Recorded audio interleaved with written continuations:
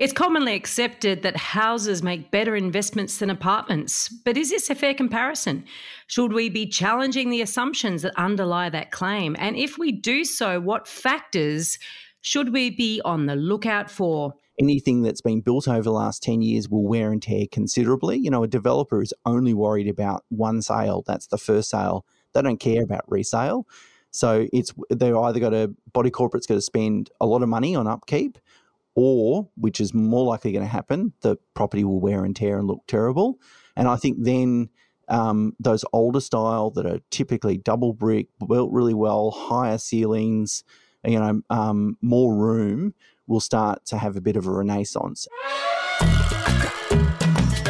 Welcome to The Elephant in the Room. This is the podcast where we love to talk about the big things in property that never usually get talked about. I'm Veronica Morgan, real estate agent, buyer's agent, co-host of Foxtel's Location Australia, and author of Auction Ready. And I'm Chris Bates, mortgage broker. Before we get started, I need to let you know that nothing we say on here can be taken as personal advice. We always recommend you engage the services of a professional. Don't forget that you can access the transcript for this episode on the website, as well as download our free Fool or Forecaster report, Which Experts Can You Trust to Get It Right? theelephantintheroom.com.au.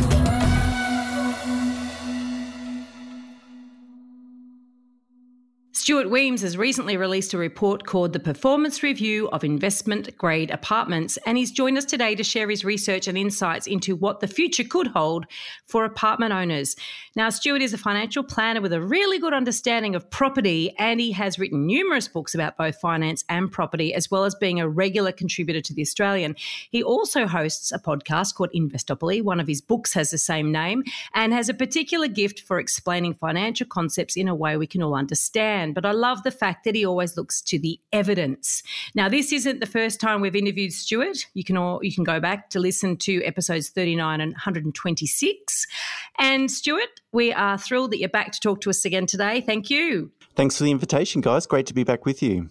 And so tell us, how actually have units in Melbourne underperformed? Just in terms of capital growth, that's where the underperformance has been. But in what sort of relative terms to houses? How poorly have they done? Well, maybe you'd be lucky to get 2% per annum in terms of growth over the last 7, 8, 9, 10 years, depending on that sort of period of time. So, people that bought something for, 500,000 7 years ago, it might be worth 550 today. So in real terms, if you take into account inflation, there's probably no real growth.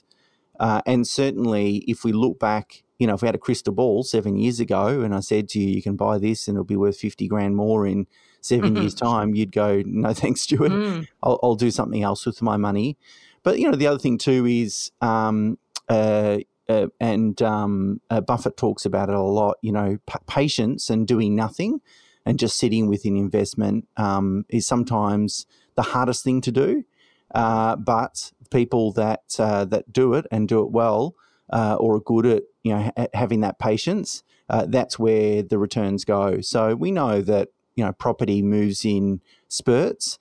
Same with houses. They don't. It's not a straight line sort of return. So there's going to be periods of time that you don't get a lot of growth in both asset classes, sub-asset classes. You just hope that, when you first invest, you invest at the beginning of a growth period, so you don't have to wait, 8 to 10 years to see any growth. But unfortunately, no one really knows. And I think probably they fall, I'd have clients in all of those categories. I would say mostly it's because of budget.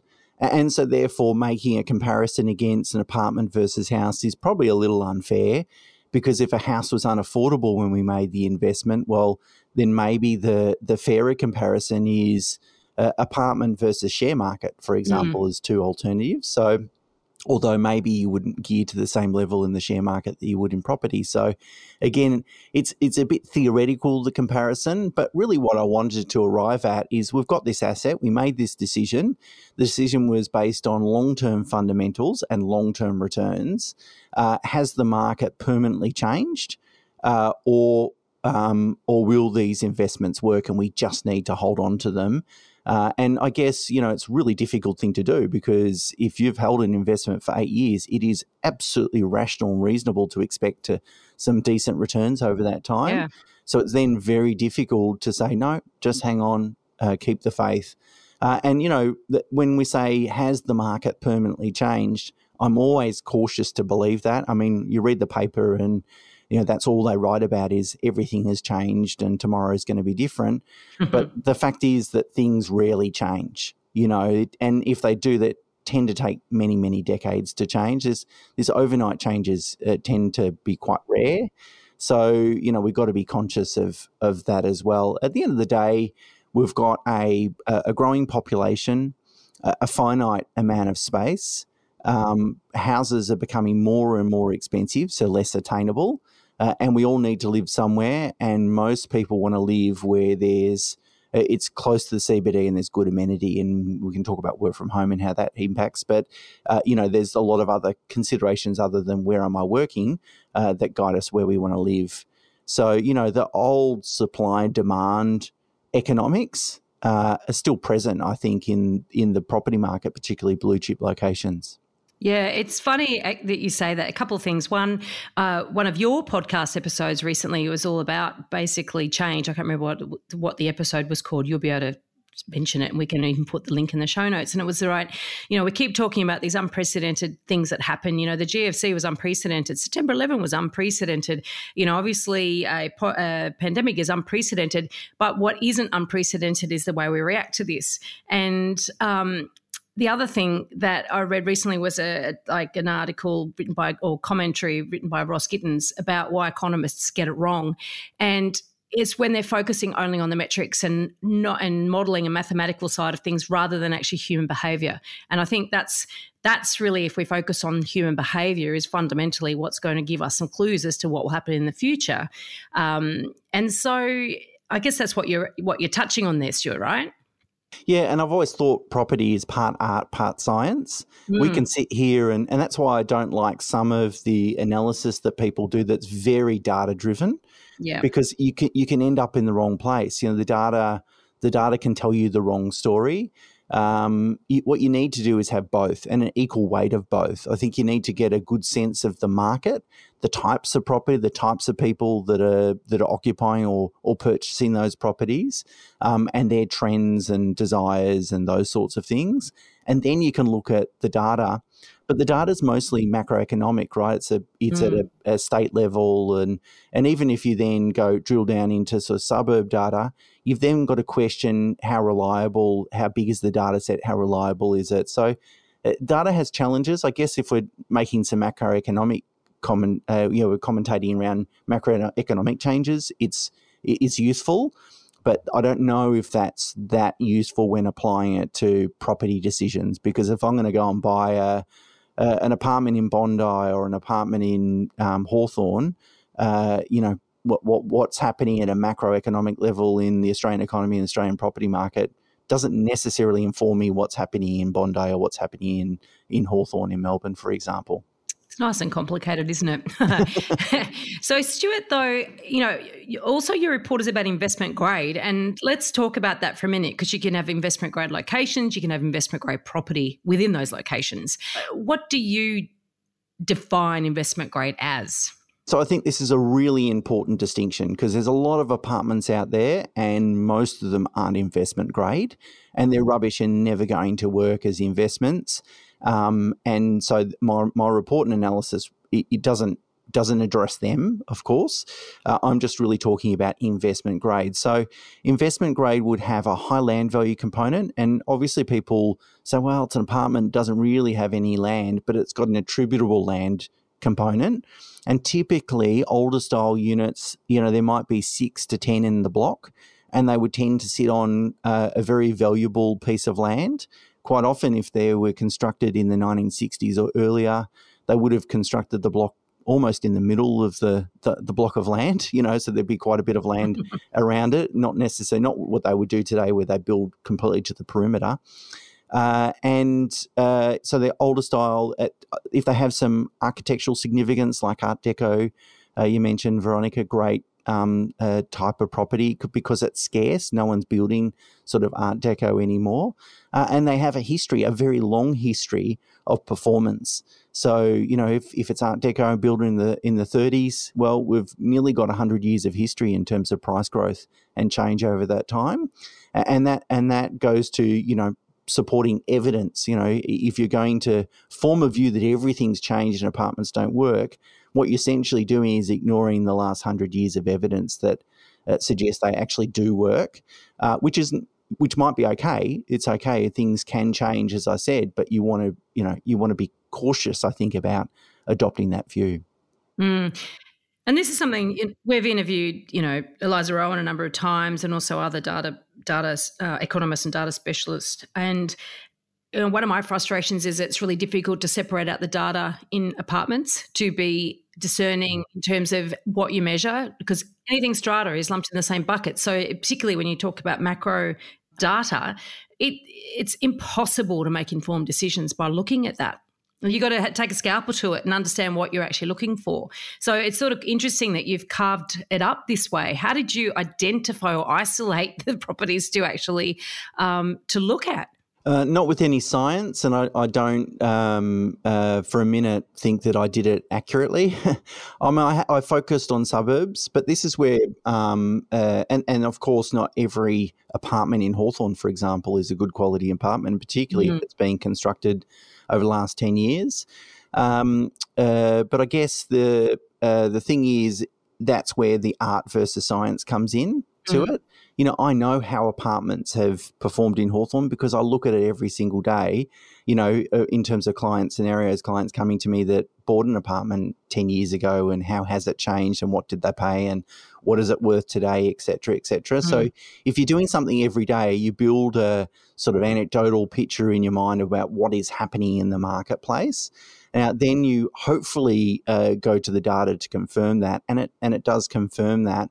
I guess that there's no evidence, there's a complete absence of evidence that, in fact, investment-grade apartments have outperformed non-investment grade apartments. So I can't find any data to demonstrate that, and that's exactly what I believe, exactly what I've observed over the last 10 years. They haven't. They're both done really poorly, and that doesn't make sense because you've got one that's predominantly building value, that's brand new, that has no history, that has no scarcity. And then you compare that to the other asset, an investment-grade apartment that has a long history of growth, that has a strong land value component, and is a scarce asset, and they've both performed the same, that is no growth. That just doesn't make sense. I mean, that doesn't stand to logic, I think, for most people. So something's got to be wrong. What's going wrong? Why isn't it working? There has been some data around that's shown, in particular, the actual proportion of brand new properties or brand new apartments in Melbourne that have on-sold at a loss. In particularly, I think Biz Oxford Economics did a report sort of between 2011 2016. There's been other data that's come out since then that showed like almost 2/3 of resales of brand new in that period sell at a loss. So that's definitely less than your 2% per annum growth. But, you sort of got to pull out different types of reports and different types of research to try to get to the bottom of that. And I would hazard that sort of underperformance is really been a massive anchor on, dragging the chain effectively of, performance of these investment grade properties.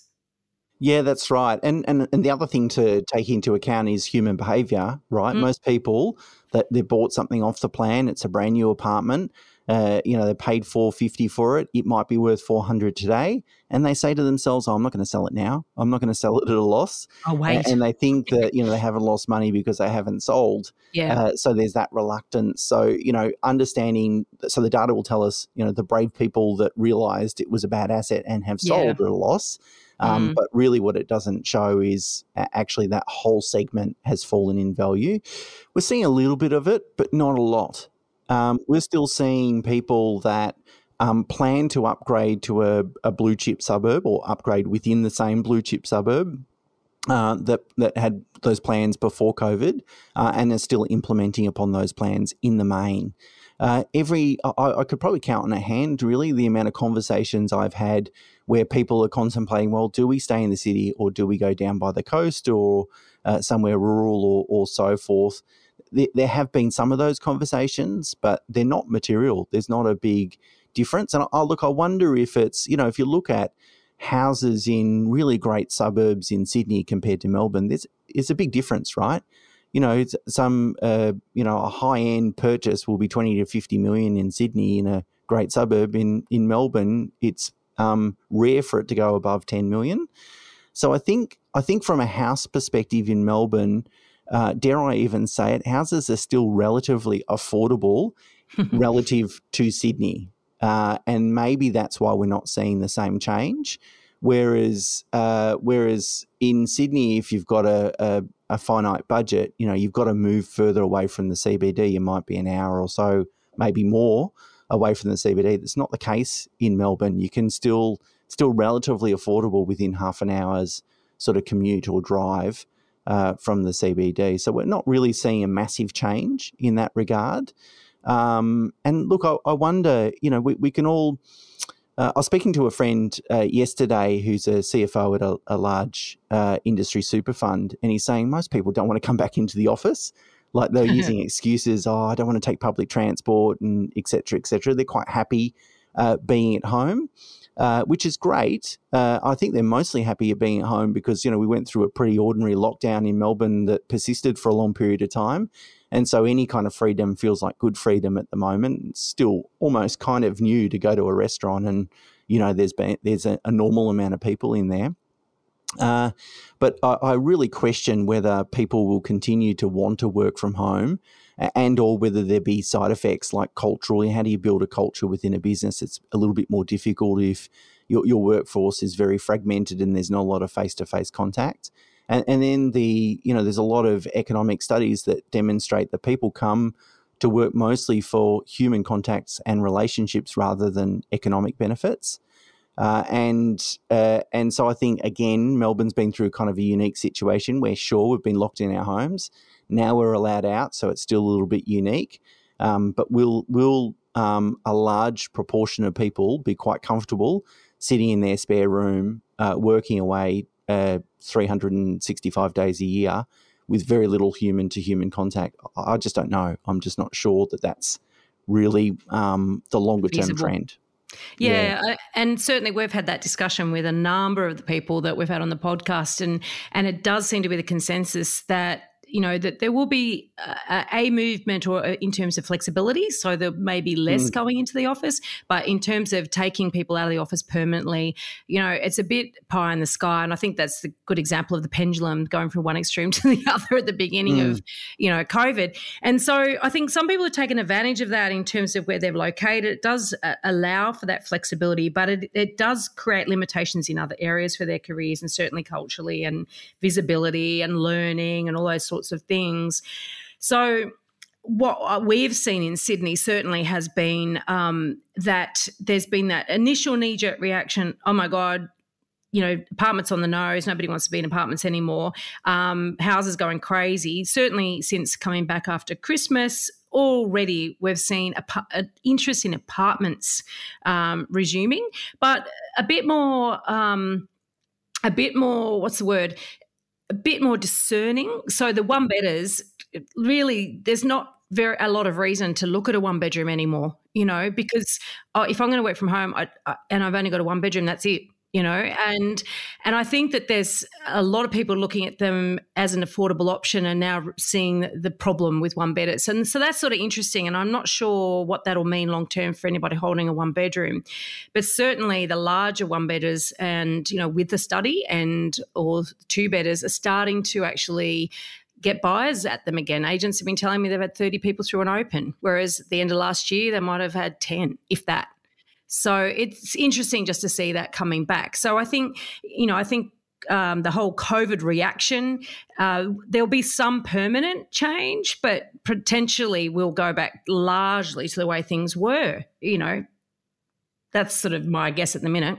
I think so. I think there's always been trends in property. If I think back to 2002 when I started Pro Solution, investing in positive cash flow was a trend. So going to a regional area, buying a property with a yield of 8%. And because the yield was so high, the property was going to give you $50 a week in terms of net cash flow. And all you had to do is go and acquire 20 of those properties or more, and all of a sudden, bang, you're close to retirement. But that was a phase. It just didn't work. It didn't have any fundamentals. So I think that there's always going to be trends in property, what's popular at a particular point in time, apartments in Melbourne are relatively unpopular compared to houses, working from home or going to a rural sort of sea change, tree change location might be a bit trendy at the moment. But at the end of the day, I think cities, people congregate in cities all over the world, and that hasn't been that's not just a trend. That's been something that's happened for hundreds of years. It's so funny. Because you're so right. Sorry to interrupt you there. I mean, absolutely. Right. It's human nature is going to do what human nature does. And there's all these little, oh my God, I've got to go and chase this latest gravy train. Yeah, that's right. And it's not, we haven't been congregating in cities because the absence of Zoom, for example. Zoom is no longer, just going to change everything. We've built cities and they've accumulated and amassed over hundreds for very good reasons, separate to being able to work from home. So I think it's important to separate what's a trend, because there's always going to be trends, not only in property, I think in all asset classes. Technology is a great trend, or healthcare in the US is a good trend at the moment as well. Separate from trend versus fundamentals. In the long run, fundamentals is what's going to drive returns. In the short run, trends drive returns, but they don't persist. Very few trends persist, which is probably something for people to really think about. Yeah, I mean, I guess, it's kind of, I sit on the fence of this a little bit, just watching how dramatic the human behaviour has been changed, in the last 6 to 12 months. The number of buyers that would have moved to the Central Coast, we spoke about it lots of times over the last 6 or 7 years. And even though it was much cheaper, they couldn't get their head around leaving their friends and family and having to do a commute 5 days a week. But then in the last, say, 8 months, complete, flip 180, where buyers are saying, oh, I'm willing to do that, willing to make that compromise because I can get a house and the commute can work. And the same thing, we've had clients buy down the South Coast, Bowral, Blue Mountains. And I do think that one thing that has been stopping and making that shift is literally the commute. And if you change that sort of dynamic, then when new people will start moving to these areas, then the community in those areas start changing, and then there's more people like them, and then there's new friends and networks, and your friends move there and then they go there. Do you think that that's going to happen? Melbourne is definitely a city, like what's driving Melbourne is, the bars, the cafes, the restaurants, that inner city culture. Whereas Sydney, it is more around the sort of lifestyle on the beaches and things like that. So maybe it's a city change. But I don't know, I guess wonder, especially when people get to that sort of family formation phase, the restaurants and the inner city doesn't matter as much. Nowadays, it's more about the local community, schooling, parks, nature, etc. So maybe, and that's where generally a lot of the higher income buyers are going to be. So do you think that that's going to play out in Melbourne, and that's going to impact the people who potentially would have bought apartments will now shift to Mornington Peninsula or Geelong or Bendigo or Daylesford or Kyneton or, there's so many beautiful pockets just outside Melbourne where a lot of those buyers, if they can't afford Brighton or, Camberwell, they're going to go, well, I don't want an apartment in those prime suburbs. I will go to a regional area. Yeah, look, I think it will occur. And I think there's always going to be people that sort of fit that mould, but not every sort of occupation or industry lends itself well to working from home permanently. I certainly think a lot of people will adopt a more hybrid model, and certainly in our business, that's what's been happening. 3 days in the office, 2 days at home, for example, gives you a really good balance between those two things. But look, my wife and I got a house in Fairhaven, which is just past Anglesea along the coast. It's about an hour and a half drive from Melbourne. During summer, we used to spend quite a bit of time down there. We might be down there for a full month, and we'd go mad. Like, it's just not the same.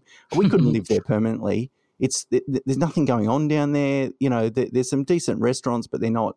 They're limited. There might be one or two decent ones. It just doesn't offer the same vibe, the same entertainment opportunities. You know, just the same standard of living. Now, we couldn't do it. If you had young kids, schooling would be a challenge down there. Schooling, really, rural is a bit of Russian roulette. I mean, you can find some really good schools, public schools, but, you know, it can be difficult. I just don't – I think there's a lot of – I think it's a trend.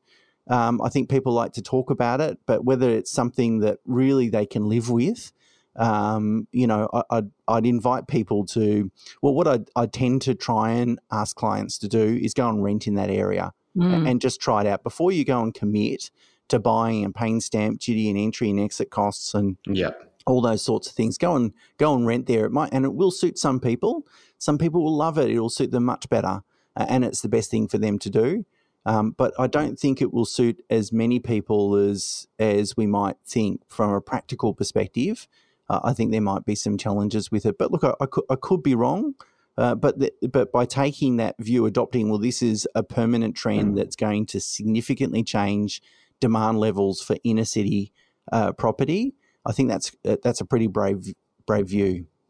It's sort of interesting, the renting thing. I've been advising people to do that for years, ever since we're filming location, and relocation. It's like it became very obvious to me that people were chasing the impossible dream in many cases, and they're hoping life is going to be different for them if they sort of ditch the city and the demands of their job, et cetera, et cetera. And yes, life will be difficult, but often they still take themselves. You know, you can't escape from yourself, and if you're trying to do a sea or tree change because basically you're dissatisfied with your life, often you take that sense of dissatisfaction with you, and then a year later you think, and so if you've bought into that area or you've managed to buy in a part of the area that actually isn't the place ultimately you want to be in because now you know better, you would buy differently, then you're stuck. And the problem is, of course, at the moment is that these rentals, they're just not available. There is a real shortage of rental stock outside of the capital cities, and so that does make things for challenge. But I think the problem is that when you're chasing trends, you're chasing short-term solutions, and property cannot be a short-term play. It just can't. And so therefore it goes back to the fundamentals stay the same, the trends will come and go, that people are feeling like this is going to be a long-term trend. And you look, yes, maybe it is. This is the first uptick, and there will be generally better performance in regional, or more stable or consistent performance in regional areas than has been in the past. But you still can't base your knee-jerk decision on that belief, because that's quite a daring belief to think that you're going to miss out if you don't do something now. And I think that's one of the challenges that people have. They feel like they're on the cusp of, oh my God, it's going to get out of my grasp, and if I don't do it now, I'm going to miss out forever. And FOMO is taken off everywhere. And this is, I guess, interesting because it's not at the expense of the inner city. But it may be at the expense of apartments to a degree, so I guess anyway, back to our topic of apartments. And, one of the things that I talk about in the report that you have to kind of wrestle with if you're sort of comparing apartments to property is that if property values have risen, and if we're going to assume in the main that those price increases haven't occurred because of improvements to the dwelling. Of course, there's been renovation and new construction and so forth. But if you're saying the main driver of those value increases is the underlying land value, then how can apartments not have changed in value, particularly older style investment grade apartments that have more than 50% of land value component? We can't say that land has changed on this block because there's a house, but the block next door that has 6 apartments on it, it hasn't changed in value. It just doesn't make a lot of sense. But that comes back to this thing that, and everyone says, oh, land is what goes up, the actual building doesn't. But the reality is that what is on the land is what makes the difference. It's the optimal use thing. Mm-hmm. And so if you don't have what's in demand on that land, then the land value growth is going to be hamstrung by what the dwelling, right? Yep. So I guess that's what that comes to. And so some of these red brick 3-story walk-ups, for instance, maybe they'd be better off being knocking it down, putting one house. And I'm kidding. I am actually joking about that. But that's the problem with focusing purely on land value and saying, oh, well, it should have gone up because of where it's located. Yes and no. I think yes in the short term, but in the longer term, I think fundamentally it's got to change. I think that's hand in hand. Then you look at what is the other trends that have occurred over that period of time that my report looks at, and just the supply of new development, new stock, particularly aimed at non-residents that occurred over that period of time. So really, to an uneducated buyer, maybe even a first-home buyer or even an investor, but an uneducated one, if they're comparing an older style 1960s 2-bedroom apartment to a brand new apartment with stone bench tops and European appliances, etc., with some depreciation, and you don't pay stamp duty, etc. When you compare those two, and one has a significant marketing budget and one doesn't, of course we're going to look at the shiny object, and that's where our money's going to go.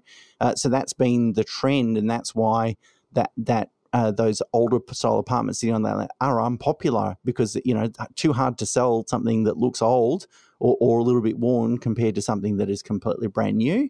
But then if we assume or understand that, okay, well, that new stock, just that particularly that price point and at that finish quality, the poor quality, just won't persist, because now they've tightened rules for foreign buyers and the amount of foreign ownership in any one particular development. If we understand what has occurred, then we say, well, that new shiny stock's no longer going to, or at least there's going to be lower volumes of it. Anything that's been built over the last 10 years will wear and tear considerably. A developer is only worried about one sale. That's the first sale. They don't care about resale. So they're either body corporate's got to spend a lot of money on upkeep, or, which is more likely going to happen, the property will wear and tear and look terrible. And I think then those older style that are typically double brick, built really well, higher ceilings, more room, will start to have a bit of a renaissance. And I think that those sorts of properties will then start to sort of come in their own, and people will start to discern the difference between living in something that's 10 years old that very paper thin walls, low ceilings, it's lost its shiny and new appeal. And all of a sudden, I think as everything goes in cycles, those older style apartments will become trendy again. And that's when we'll get to enjoy the intrinsic value of the land component that's appreciated over that period of time. If you like what you're hearing here, please share this episode with others you feel would benefit. And while you're at it, why not leave us an iTunes review? 5 stars, please.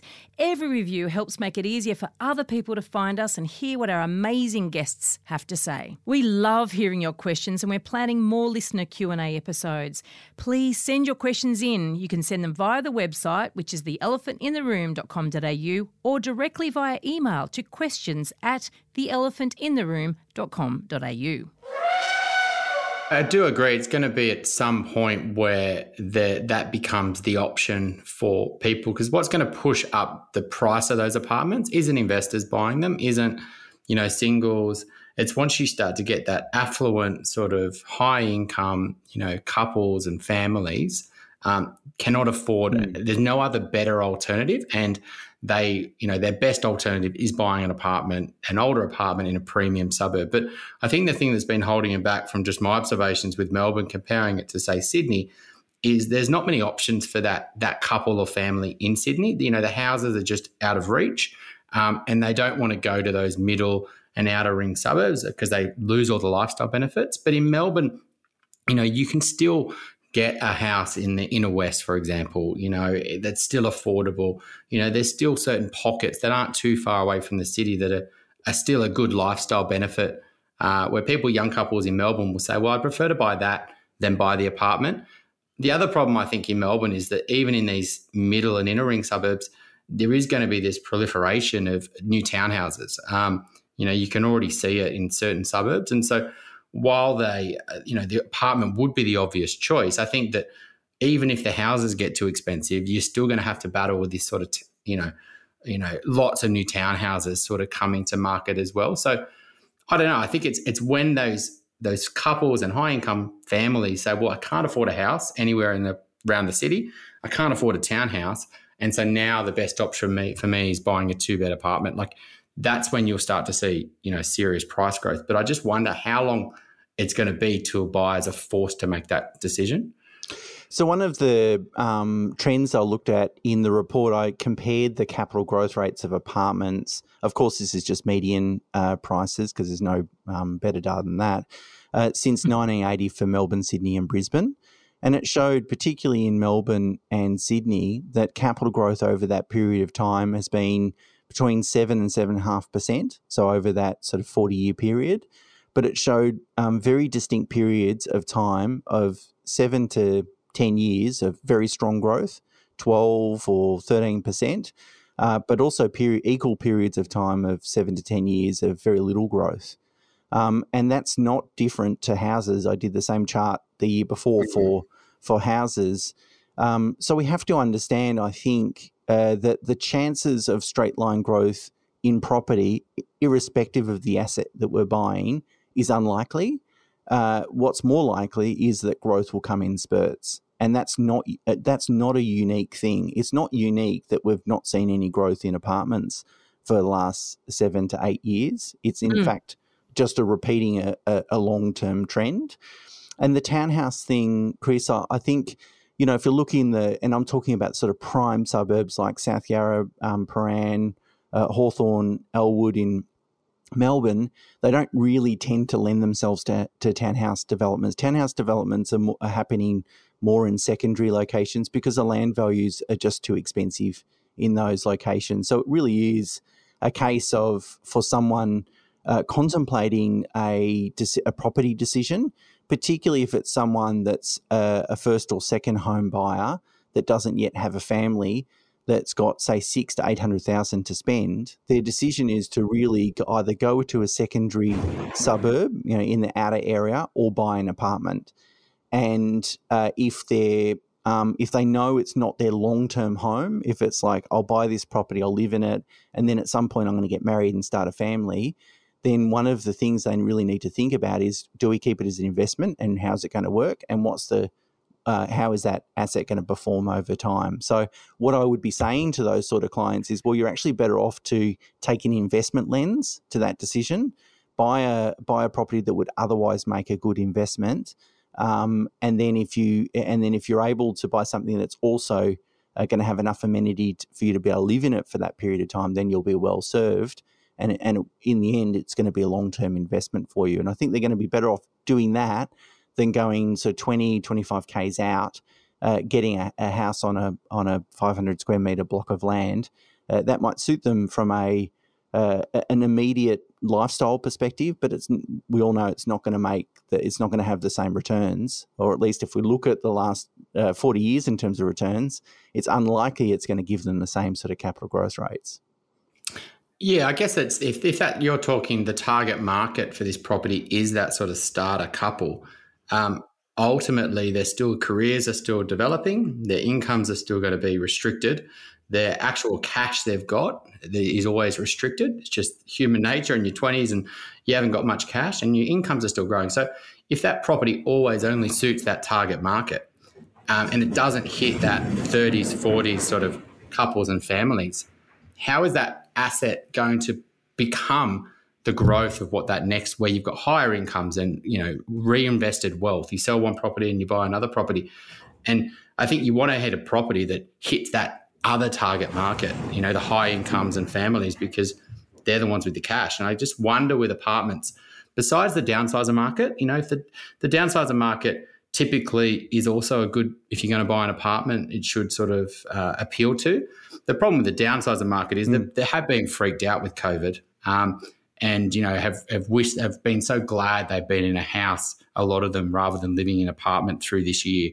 And so, and also the way the pension works with the CGT, it's better just to keep the house. They've also seen that's their best asset. The kids want to keep them in the house as well for those reasons. And living in a single level is much more common in Melbourne rather than, it's not that hilly really. And so a lot of people can stay in their homes. And so I don't think the downsizers are going to push up apartment prices, but I also wonder, young couples and families aren't going to push up apartment prices. And I also wonder whether investors are going to go back to buying apartments. The reality is, investors are very fickle. They don't buy counter-cyclical. So they wouldn't just look at apartments in Melbourne and go, well, they haven't grown for the last 7 years, so they're a great investment. Investors go where the growth has been. It's just the human nature. And there's been a lot of headlines around apartments, not only through COVID, but building issues, etc. And so investors aren't going to come back to apartments in a hurry because they're going to be like, well, until I see growth. So it's a chicken and egg problem. So I just wonder what's going to push up apartment prices from a demand point of view. And then I guess on the other side of the coin, we don't know about future supply yet. We just don't know what's going to get built in the next 20 years. And I look at, I guess, a lot of developments and what's getting built. And the quality has to improve because developers have to up their game. The reality is you have to offer a better product because it won't sell. And so it's my belief, I guess, the developments that we built in the last 20 years are going to be, chalk and cheese to what we build in the next 20 years. And I just don't think the Manhattan effect has really happened in Melbourne because the quality's been so poor. But if you think about the next 20 years, you look at the prices that some people are paying for apartments in, say, Sydney and Melbourne, the top end, that could easily filter to middle market. So you could see 3-bed, homes that are great quality start to be built all across all of Melbourne. And so I just wonder, what's going to drive prices? Like, what's going to push it up? Like, who is going to do it? Chris, I love your, your, what's the word? Positivity here. Because idealism is the word I'm looking for. Because you say that, people aren't going to buy poorly built apartments, but people have in droves. And governments are incentivising people to buy poorly built apartments in droves. And so I can't see this sudden light bulb going on in the general public, the general buying public that's going to say, oh, I'm no longer going to buy crappily built new apartments. I'm going to focus on not getting all my government grants and not getting my ability to depreciate, et cetera, et cetera, et cetera. And I'm going to focus on buying quality asset.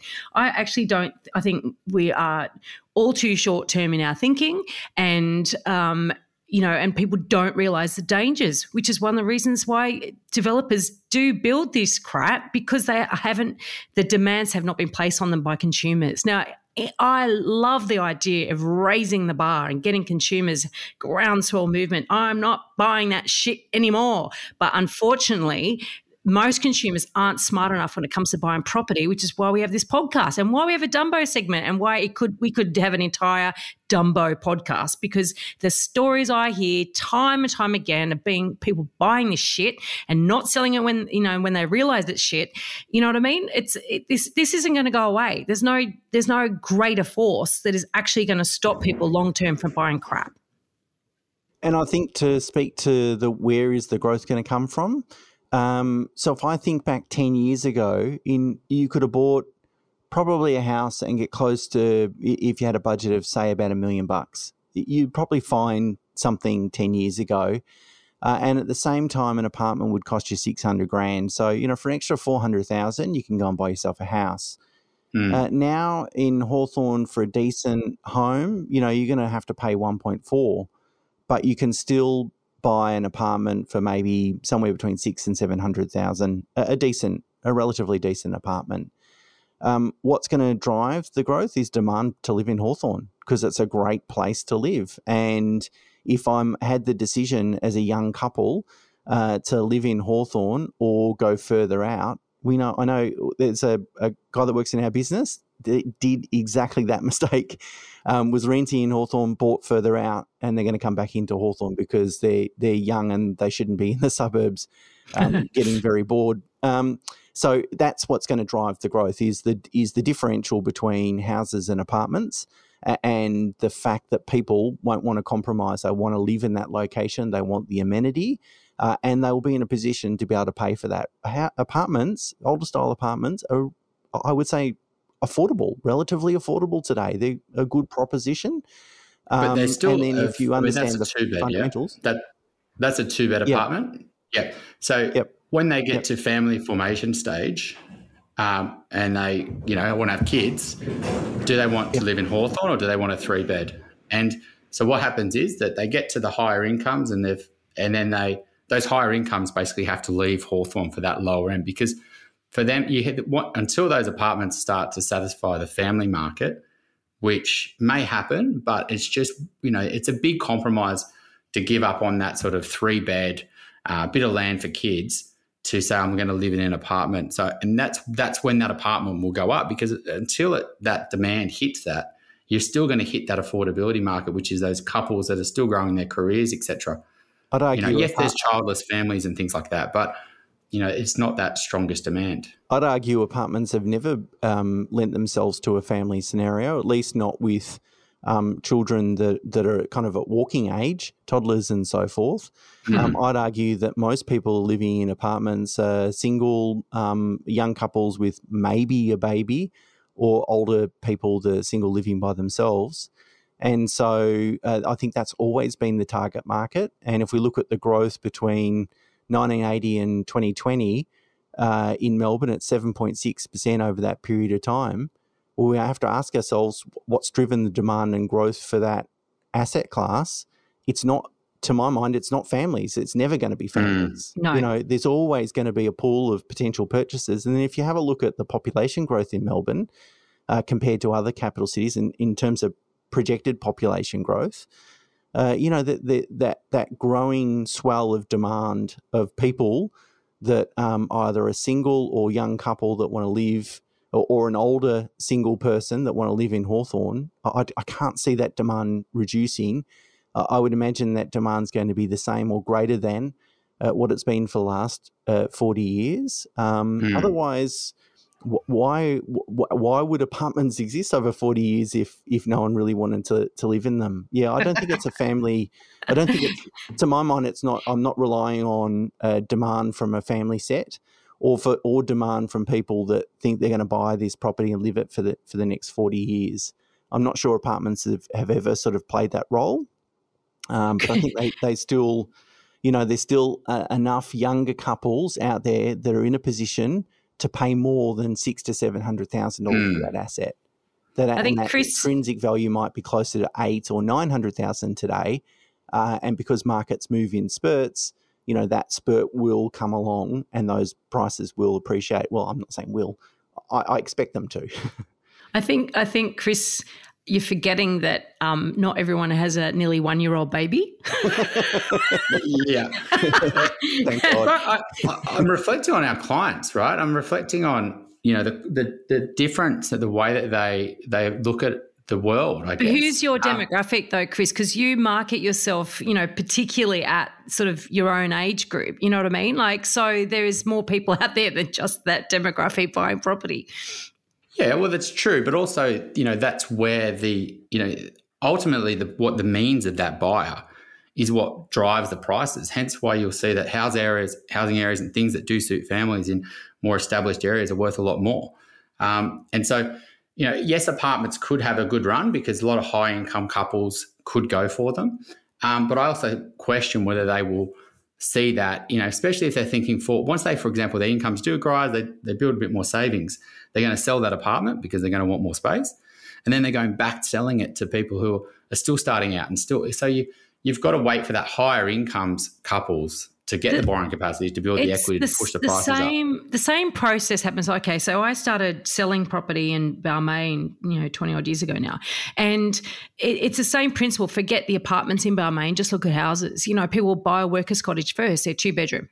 And yes, they're on the ground level, so it's not as inconvenient as an apartment trying to get up a lift or upstairs or whatever with prams and stuff. But fundamentally, 2-bedroom cottage, workers' cottage, there's a limit to how many people can live in it comfortably. And what typically would happen, first baby would come along, that's fine. Then pregnant with second one, or second one's born, and then bang, they're out of there. And it's a cyclical thing. But it's the entry level house in Balmain, and what it is, it fuels a flame under that market. That people aspire to live there. It comes back to the Hawthorn idea. People will want to live in Hawthorn. They aspire to live there. That's what they can afford. Then they outgrow that house. They're forced to sell it. usually in order to upgrade. That then creates that availability for the next generation of person who is what they were when they bought it, and so on. And I think the same thing can happen with apartments in these areas. But you've also got the added desirability amongst people who never desire to have children or aren't coupled up or are even a single parent with one child. So there are other segments of the market that would see a good apartment as a suitable alternative because they want to be in the area more importantly than they want to live in a house. And I think that's sort of what you're saying, isn't it, Stuart? True. So the single there, unfortunately, there's borrowing capacity restraints and probably equity restraints. The divorcee is exactly the same. And so that, yes, other people could want it, but is that the demand that you want to own your asset? There's scarcity in these locations because there's inner city locations, and I think that's, so yes, you say that masses can't get the access to the funds, but enough people can that want to be there, and that sort of, then the lack of supply keeps the lid on that. I don't know, Stuart. Does that line up with what your research has indicated? Yeah, bang on. I think it's just the imbalance of supply and demand. I get what Chris is saying. In the main, that if you look at a general population, that then you'd struggle to sort of draw, well, who's buying this? Why would we want to do that? But that's not really what we're looking at. We're considering firstly investment grade apartments. So we're already only considering probably 5% of apartments that are out there. And we're not considering the wider Australian population.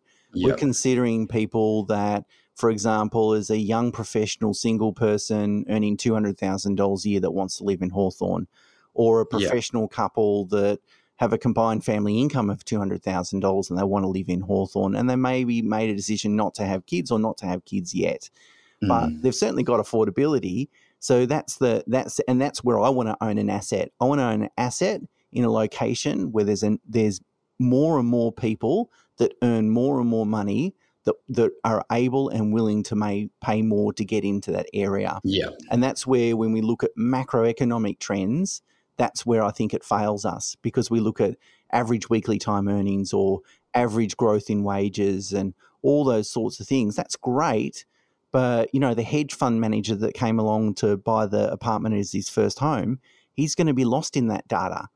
And but that's the person I want to buy my property or be willing to buy my property.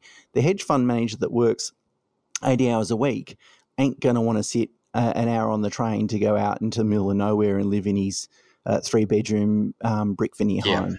He wants to be in the middle of Hawthorn, and that's the that's really the core market. And I would argue that's probably the core market that's driven the 7.6% growth over that 40-year period. And I think it will probably repeat itself too. The question then is really, where is the money going if it hasn't been attracted to that apartment market? And I think if we look over the last 10 years, because houses started off relatively cheaper than what they are today, I think people pushed themselves and got into a house. And then we look at the new supply, that's where I think we've been lulled into that as well. But I agree with you, Chris, that the quality has to come up, particularly as now we can't build developments and just purely target overseas buyers. And that's going to push prices up too, right? Because we now can't build a 2-bedroom and sell it for $550 because of the finish and the cost and the risk and et cetera, we're going to have to charge $700. So all of a sudden now that's the new price point for a 2-bedder. Whereas that new stock was really pulling down the price. How could you sell an older style apartment for $800 if a new one is selling for $550? You just can't do it. It retards that growth, and that's not a permanent trend. We can see that can't persist, mainly because they've changed the rules around selling to overseas buyers. So we know that trend's going to reverse, and that'll push prices higher as well. So, Stuart, one of the things that you wanted to consider when you started this research was, should people be divesting if they've got an investment grade? And the answer is, if you don't have investment grade, you should seriously consider divesting. But what was your sort of decision on that? Where did you land? I landed at there's been a number of events that have occurred over the last 10 years that are unique and unlikely to persist over the next 10 years that have contributed probably to the underperformance of that sub-asset class. And so my view would be hang on. And I've spoken to property investors, that have, and we've all had our own experiences with properties where you sometimes hold a property for 10 years and you really don't see much growth. Yeah. And some you can buy, and within 5 years, you've seen tremendous amount of growth. But what you're really doing is buying an asset that's going to give you perpetual growth on average over the long term. I'm going to buy a property, I'm going to hold it for 30 years because I know holding it for 20 or 30 years, that's where I really get that compounding capital growth. That's really where the money's made. So I'm not that concerned about the distribution of growth. What I'm more concerned is buying an asset that's going to give me, like I said, over that 40-year period, 7.6%. And that's just the median growth rate of apartments in Melbourne. And 7% in Sydney. That's just median. So if I apply some characteristics, I'll outperform that median. And if I can get that on average, 7% plus growth on average over the next 40 years, it's going to take care of itself. It's going to work. Just some investments need patience, and it's very difficult to do. You really want that initial spurt of growth when you first purchase an asset, particularly if you're a first-time investor. Yes. So it's really challenging, but we know property is a long-term asset, and we know it moves in cycles. It's a very observable trend with that. So we just have to have that patience. That's it. Stay the course. Now, Stuart, if you got a Dumbo for us? One that we've been talking about already, coincidentally, but something that have really driven share markets in my mind over the last year or so, and it's the idea around investing with momentum or investing with quality, going with what's popular, or just going with what's quality. I was reading a Bloomberg article this morning about sort of explaining. They're saying the Robin Hood effect in the share market in the US that, people's at home, they can't go and do their normal activities, they're kind of locked down. So why don't we have a bit of a gamble? Let's go and buy some Tesla stock. It just keeps rising. Why don't we participate in that? We get our checks in the mail from the government, although they've Trump sort of slowed that up a little bit. Why don't we do that? And there was if it's a leveraged trade, then what actually has to happen is there's got to be more money. So I invest $1,000, but maybe someone's got to invest $10,000 if it's a leveraged trade. Anyway, that's what the article was explaining. And so you look like an idiot, really, if you hadn't invested in Tesla a year ago or Afterpay a year ago. You look at that and go, oh, what an idiot. I could have made, if I had to put $1,000 in, I would have had a 10 times return or something like that. So, and that's what's really driving the share market. I mean, there's a lot of, not at a total market level, but there's segments in that market that are driving a lot of those returns. And you do see it to some degree in property, although because the entry exit costs to a lesser extent. And so the Dumbo is getting sucked into that. And to some degree, we can apply it to the apartment, older style apartment sort of conversation as well about going with the trends or going with what's fundamental. And there's a lot being written at the moment, or at least over the last couple of years, about value investing is dead. It's not going to work anymore. It's all about, it's not about anymore, how much profit a company makes. Like that's not its value. Really? Like that's just moronic. So you're going to get trends. There's always been trends. There's always, and the evidence and the commentary and the hysteria around it is often very compelling. Well, it wouldn't be working if it wasn't compelling. So it makes you sort of question, is this really the right approach? Maybe I should buy some Afterpay stock. Maybe it's going to go to $200 a share. Or maybe I should go and buy in, you can't find a property in a coastal location actually on the market in Victoria at the moment. So maybe it's going to go nuts and everyone's going to leave the city. Let's do that. But really the Dumbo is almost go against what's popular. What's popular will drive returns in the short run. What you really want to be interested in is driving returns in the long run. And that might mean that your decisions are relatively unpopular at times, but they tend to be the better decisions. Case in point, mining towns. Yes. Yes. Yeah, very good. Boom. Yeah. Weren't they a trend? Yeah. I was going to say there's been lots of them over the time. Positive cash flow, mining towns, buying property in the US. There's been, almost Yes. every time over the last 20 years there's been a trend. But they've never persisted, and what's fundamental continues to sort of repeat itself over the long term. But there's going to be periods of time where it underperforms. I think the problem in property specifically, where you got a lot of buyers agents do this, they don't call them trends, they call them strategies. I know we've had a few others like granny flats. Yes. Was a big one. Duplex. Dual key entry. Yeah, that's a huge one we see. I mean, just the quantity strategy. The property clock, I always sort of laugh at that as well, because apparently we're all on the same clock and we all move at the same speed and everything's perfect. Booms, busts, and timing is the only thing that makes timing with a G on the end is the only thing that makes a difference. It's like, oh my God. It means you probably should buy and sell if you follow a property clock as well, because you should buy at the down and sell at the top and pay stamp duty and pay selling costs and pay capital gains tax. Because it's also predictable too, really. Yeah. Oh, ding, market's open, bang.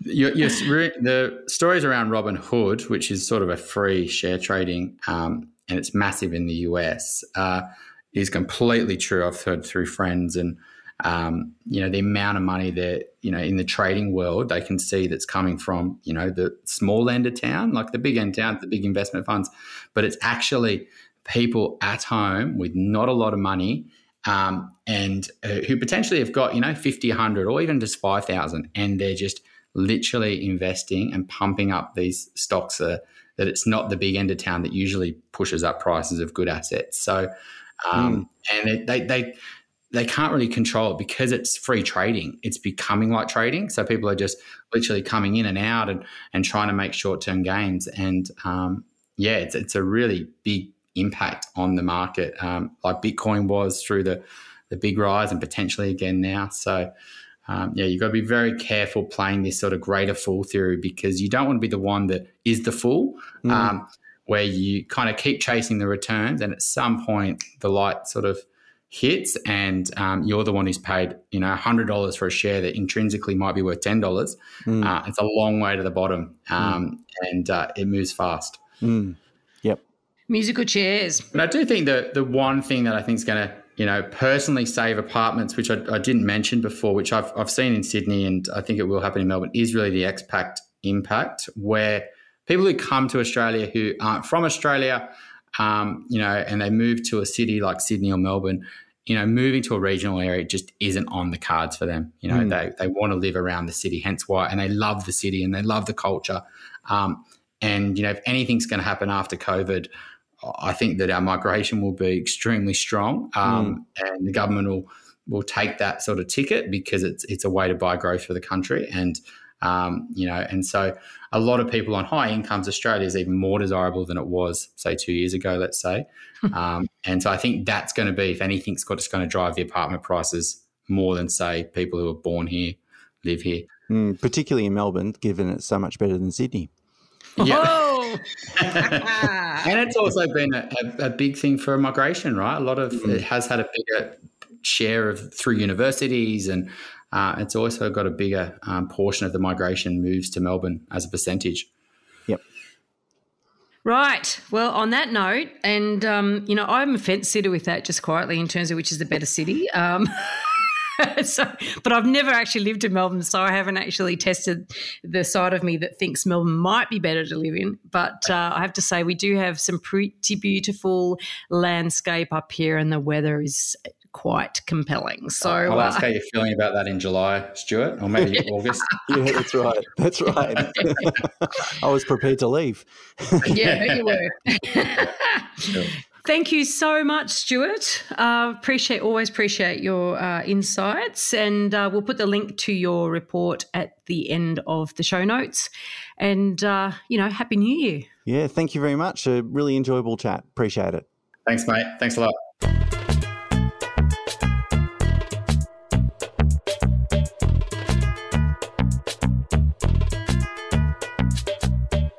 Join us for our next episode. We're talking all about smart homes. Are we really moving into the age of the Jetsons, or are people getting all caught up in the latest gadget and it's all really, really useless and just gimmicky?